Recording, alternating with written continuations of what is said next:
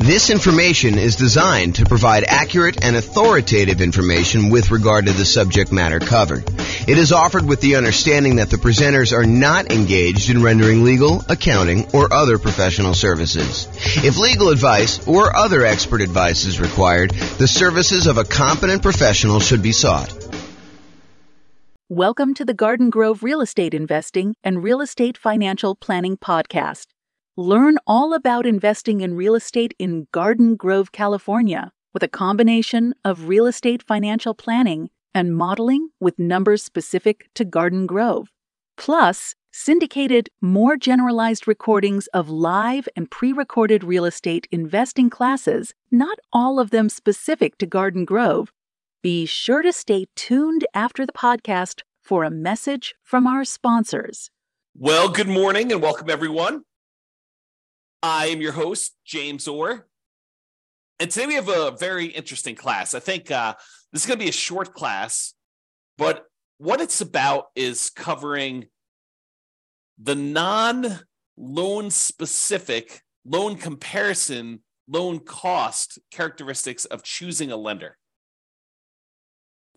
You know, I think a lot of real estate investors, they might call up 1, 2, 3 lenders and compare rates, compare the cost to get the loan. Although some investors won't. Some investors don't do it that way.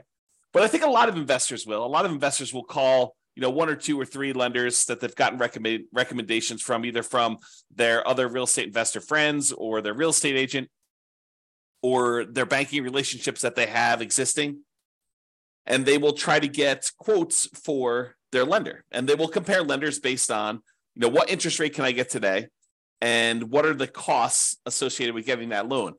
Because some of the costs they vary. They're hard to compare, as we will cover in a completely different class where I talk about how do you compare and evaluate different lenders based on these kind of like costs. There's a whole class coming on that. But today it's the opposite of that. It's not the opposite. It's a supplement to that. It is the kind of like non-monetary, non-direct loan comparison attributes for selecting a lender for real estate investors. Because, as you will find out, it's not always exclusively about price. It's not always exclusively about the interest rate. It's not always exclusively about the cost of the lender. There are non-financial selection criteria for choosing a lender to work with as a real estate investor. We'll cover all the financial selection stuff in the class where we talk about how to evaluate mortgages comparing lenders. I'm not going to go over that today because we'll cover that very specifically. But really, this is stuff like, how do you find a good fit for your dream team? How do you find someone who understands and works with your goals, right? So you don't want to go out there and just choose a lender that has the absolute lowest price. If you need help with someone who's going to sit down with you and make a plan with you and help you understand what it's going to take for you to be able to buy 10 properties or 15 properties over the next whatever time period you're doing it.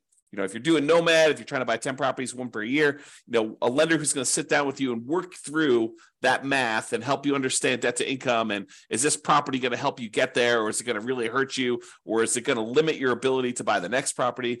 Someone who really understands your situation and is willing to assist you as part of your dream team, part of your advisory council.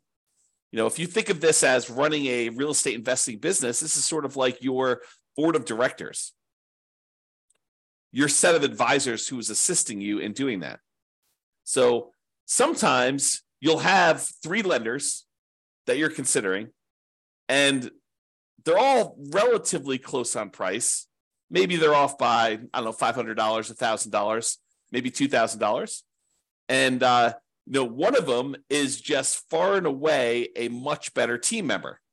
They want to see you be successful. They're like, hey, come on in. Let's go over all your numbers. Let's go over like a plan to get you where you want to be with, the 15 properties or the 20 properties or the 5 properties or 100 doors or whatever it is that you're trying to accomplish. They're on your side. They're part of your team. They want to help you succeed and understand what it's going to take for you to get there financially. You're not just guessing and researching online and trying to like figure out what applies to you and what doesn't apply to you. They're an expert in their getting loans and brokering loans, and they're going to assist you in understanding what you need to do that. And maybe they happen to be the cheapest one, but as you'll probably discover, I think this is just how it is, that they will probably not be the cheapest one. They'll be the one that's $1,000 more or $2,000 more. And then you got to decide, are you willing to pay a small premium in order to have a team member who is helping you achieve your overall goal and not just choose the cheapest one? And that's something you need to decide. But it's not always about price. It's not always about being the cheapest one. It's not always being about, the other thing. It's sometimes about the value you're getting for paying this person as part of your team. So I think one of the factors, one of the non-financial, non-monetary reasons for selecting a lender is, are they a good advisor as part of your team helping you achieve your specific goals?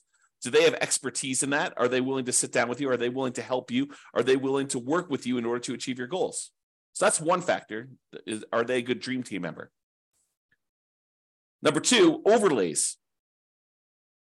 So an overlay is an additional criteria, an additional restriction that lenders place on loan products that their company usually sells that is different than the baseline criteria. So for example, for doing a FHA loan, let's say the credit score typically for doing the FHA cuts off at 620. And I don't know that from memory. You'd have to go look it up. But let's say it does. Let's say it cuts off at 620. A single lender can choose to make their company safer, to make sure that the loans that they're underwriting perform a little bit better. They could say, our minimum credit score for doing an FHA loan is not 620. 620 is what FHA will accept, but we are going to require 640. They've added an additional overlay on top of the criteria that FHA has set, and that they're making it a little bit more conservative, a little stricter for you to get that loan. And so it's important for you to understand where certain lenders have applied these overlays, what overlays they have in place. And some lenders really know these, right? They're like, hey, listen, traditionally, if you go straight to FHA or you go to another lender, they're going to say it's 620. For us, it's 640. And they'll tell you up front. Other lenders may not know.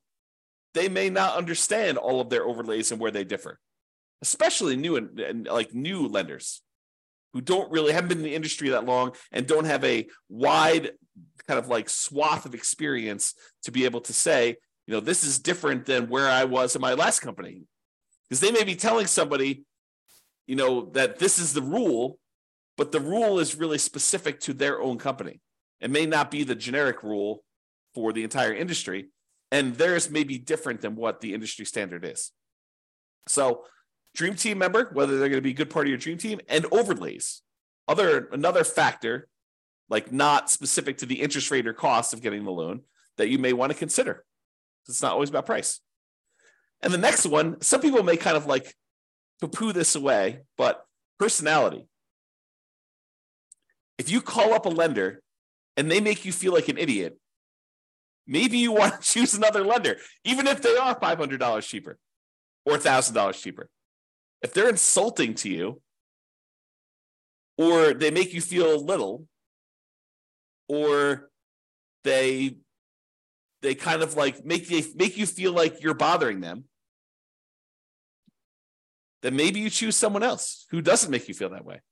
I think personality is a big factor in do this. And it's sort of related to Dream Team, but I think it's slightly different, right? I think there's a personality component is this going to be someone who I can communicate with because they are a good fit, they mesh well with my personality, and you might be willing to pay a small premium for that.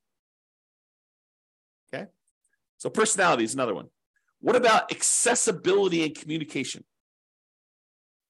I had a couple lenders.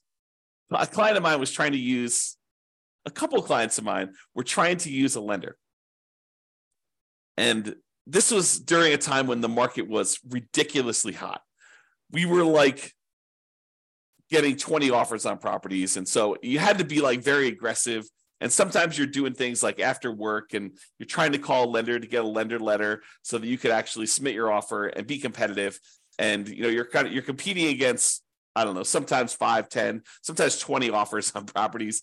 And you really wanted to come across with your best foot forward and kind of be a strong candidate. And so early on in the process with this particular buyer who wanted to use this particular lender, I call up the lender. I say, hey, listen, we're going to be going out looking at properties tonight. Can I get your cell phone in case we're ready to write an offer so I can get a lender letter from you so we can make our offer, make this buyer look as strong as possible and hopefully get their offer accepted? And he's like, no, I will not give you my cell phone. I only work 8 to 5. This was a bank. This was a local bank. But I only work 8 to 5. I don't give out my phone after hours. I said, okay. I appreciate you letting me know that. And he proceeded to use a different lender because this particular guy was not willing to be accessible. And I get it. I mean, as a real estate broker, and if you're a real estate investor and you don't understand this is probably an important thing for you to understand as well. But as a real estate broker, I'll give you another example related to this. So my wife and I were about to celebrate our 26th wedding anniversary. Married 26 years at the time. We're married longer than that now. And so we had planned on doing, something fun for our 26th wedding anniversary, kind of go out to dinner and stuff like that. And the client we had been working with to kind of look at several properties called us and said, hey, listen, a property just hit the market. They don't know it's our anniversary, right? They have no idea. They call us up at like 6:00. Hey, this property just hit the market and really hot market. And I know we've been looking for a while, but I think this one might be the one. Can we go look at this? And so what do? I mean, you're planning on going out with your wife to celebrate your 26th wedding anniversary. It's not like a national holiday. They had no idea. But, I think there's part of me thinks that there's a fiduciary obligation as a real estate broker where you have to do what's in the best interest of the client. And in this case, it probably was in their best interest to go see this property. And so that they didn't miss it. Now, you could argue, hey, James, get someone else to cover for your business. Yeah, that's definitely a possibility. You could have done something like that. But there's this weird sort of like inconvenience of you had planned on doing something for your wedding anniversary, and someone calls up last minute and they're like, hey, I really need something, and it needs to be now because if we wait till tomorrow, they could have 27 offers. And if we get an offer in tonight, there could only be 6 offers. And if we make an offer that's really, really compelling and, that makes sense, it could make it to our advantage to do this offer right now. And so there's this kind of weird trade-off between being available, being accessible, being kind of someone who jumps and does what needs to get done in order to get offer accepted versus, nope, I don't take calls after 5. Kind of an interesting thing. So maybe for you, accessibility could be an issue, or it could not be an issue. You're like, hey, listen, I get it. I'm the type of person that I'll wait till the next day. If we don't get this one, that's just the cost of doing business. If that's you, that's fine. And maybe it doesn't matter. But some people, it does matter. And that could be a selection criteria. How accessible are they? How communicative are they? And a lot of times for communication, you won't know until after you're done with the transaction, after you're done with the first one. Although you can get some hints early on. But some people, they're really good at the aggressive follow-up to get the person to say, hey, I'm going to go with you. And then they disappear while you're under contract because they're really, really good at following up with everybody who's calling in, but not really, really good about doing the deal and doing the communication of, okay, this is where you are in underwriting. This is what we still need from you. This is how we need to do this. And some of them kind of refer that out to, their team members. They have their team members calling, and maybe their team members aren't great at communicating, or they're not great at keeping you in the loop and stuff like that. And so, it could just be, that person's really great, but their role is as rainmaker, and their role is not to keep you informed about how the loan is going, or they don't perceive their role as being that. And maybe the company doesn't perceive their role as being that. They're like, hey, listen, your job is to go out there and get business, and then we will take care of them from then. We'll have, we have admin people and underwriting people, and, there'll be other people following up with your guys, but your job is to go and meet people and to bring in new guys. Something to consider. If you're writing an offer, especially like on a weekend, and you need to know from the lender how much can we ask for in seller concessions, because in this particular property, you need to have seller concessions in order to make your numbers work, and you can't get a hold of them, that could be potentially problematic with you getting your offer accepted, because seller concessions could be a factor in whether it makes a deal work or not. And if you don't know the boundary conditions of seller concessions, you weren't planning on doing it, but this property, it really needed to happen, and you're trying to get a hold of a lender on a weekend, and the lender's not around, could be potentially problematic. So That's important to understand. This reminds me, I think we're going to cover this very briefly here in a second, but it reminds me, I'll make this point now. Just because someone is really, really good at explaining to you the loan programs does not mean they're good elsewhere. Someone who has knowledge, and this is more of a generalized thing in life, right? I teach a lot of real estate investor classes. And so when I'm up in front of the room, if I'm really good at presenting class content, which you may or may not think that I am, but if I'm really, really good at presenting class content, people automatically assume that means I'm a good real estate broker, which may not be true. Think about that, right? The skill of being a good stand up in front of the room, class teacher, presenter sort of person does not necessarily mean that I am a good fill out a contract, understand contract law, understand showing properties, be able to get you in there, good negotiator, understanding market stats, although market stats might be part of the presentation skill set, or being able to analyze what the market stats mean. Like the skill sets for those different things, they don't necessarily lead A to B. Because I'm a good presenter does not mean I'm a good real estate broker. Because someone is is good at following up with you in order to get the business does not mean that they will be good at the loan part, that they understand the ins and outs of the loan process, that they understand, just because they understand loans does not necessarily mean that they understand PMI.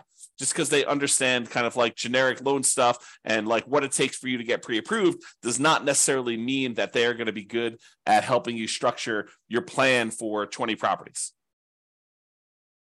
I don't mean to scare you away. I'm just trying to point out to you the obvious that one skill in one particular area does not make you skillful in others. Now, they tend to correlate. There is a little bit of a correlation, right? Someone has knowledge about, one aspect of doing loans, they might have a higher probability of having expertise in other parts of loans.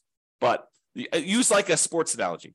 Just because someone is a good three-point shooter doesn't mean that they are necessarily, good at defending or good at layups, or just because someone is good at, getting rebounds does not necessarily mean that they're a good three-point shooter or a free throw shooter, right? The different skills. Think of it that way, okay? So accessibility, communication, and being available to do stuff. And then I have another point here about going above and beyond. So I had a client once where the lender required a second appraisal late in the game. Not the mortgage broker, but the person that they were brokering the loan to, the actual lender, the one that was going to provide the money. They were actually requiring late in the game a second appraisal. And I think part of it was because the first appraisal, there weren't a lot of really good comps, and they wanted a second opinion on this.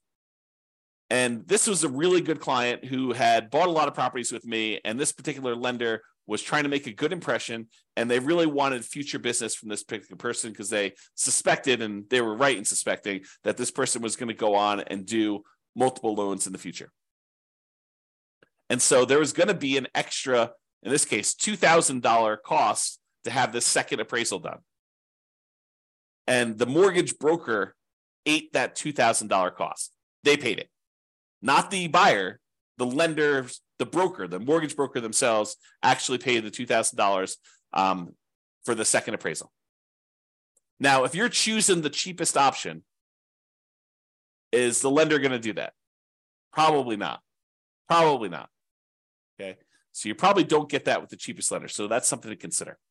Now, it is important to understand this. Lender programs vary. Just because one lender you talk to says it can't be done, it doesn't necessarily mean that it can't be done universally.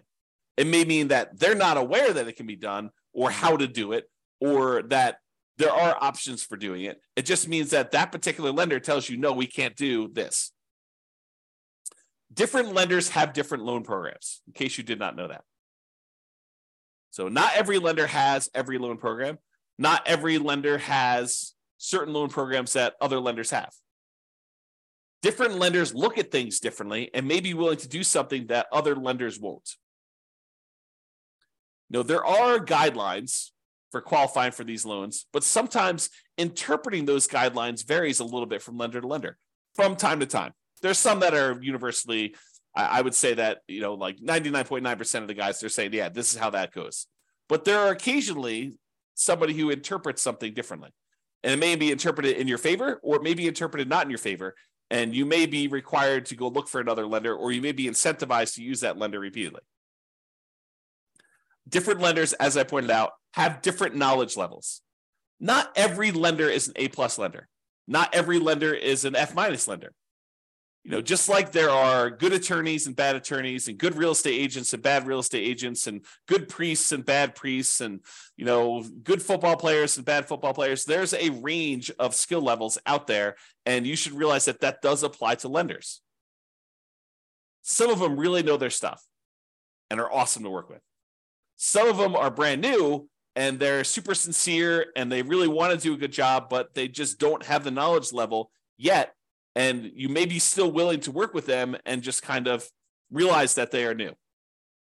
And they may ultimately be amazing members of your team. Or they may not be. They may be out of the business in 3 months, and you're part of the wake of disaster that was left over, all the carnage from their 3 months in the business, right? You just don't know. So when I talk about lender programs in the future, and when I talk about all the different programs and stuff like that, what I'm talking about is primarily what most lenders will do. There probably are some loans that I'm not covering because I don't know much about them. Just like some lenders don't know about some loan programs. I have blind spots as well. Okay? So, in conclusion, if you need a specific loan, select the lender that offers that loan. Don't say, oh, my selection criteria is this, but then I only have one lender that's willing to do this particular loan program. You got to go with that lender, right? So I think that trumps a lot of different things. However, if several lenders offer that loan, you'll want to select the lender for your dream team. And comparing interest rates and costs to get the loan, they matter totally. And we're going to cover that in a separate class. It's that important. There's kind of like a separate class on how do you compare loan A to loan B to loan C, especially when they don't all call everything the same. And sometimes they have different interest rates with different costs. And how do you actually do that analysis? So we've got a whole separate class coming on that. But there are other non-financial aspects to considering a lender, and that's what we hopefully covered today to give you some insight as to some other things you'll want to consider. And if you have some other ones, maybe point out to me some ones that you have that might be good there too. That's all I got for you. This has been James Orr. Hope you have a great day. Bye-bye for now. With home prices up, mortgage interest rates up, and rents up, but not quite enough to counteract the higher prices and interest rates, cash flow on rental properties in Garden Grove is harder than ever. Book a call with the Real Estate Financial Planner to apply our proprietary 88 strategies to improve cash flow on your rentals. See the show notes for a link to schedule your call and improve your cash flow today. If you're a real estate agent, lender, or professional in Garden Grove that wants to help our real estate investor listeners, consider reaching out to learn about collaboration opportunities with this podcast. We'd love to add more value to our listeners by having you assist our investors buy, sell, and finance their real estate investments. See the show notes to schedule a call to discuss collaboration opportunities.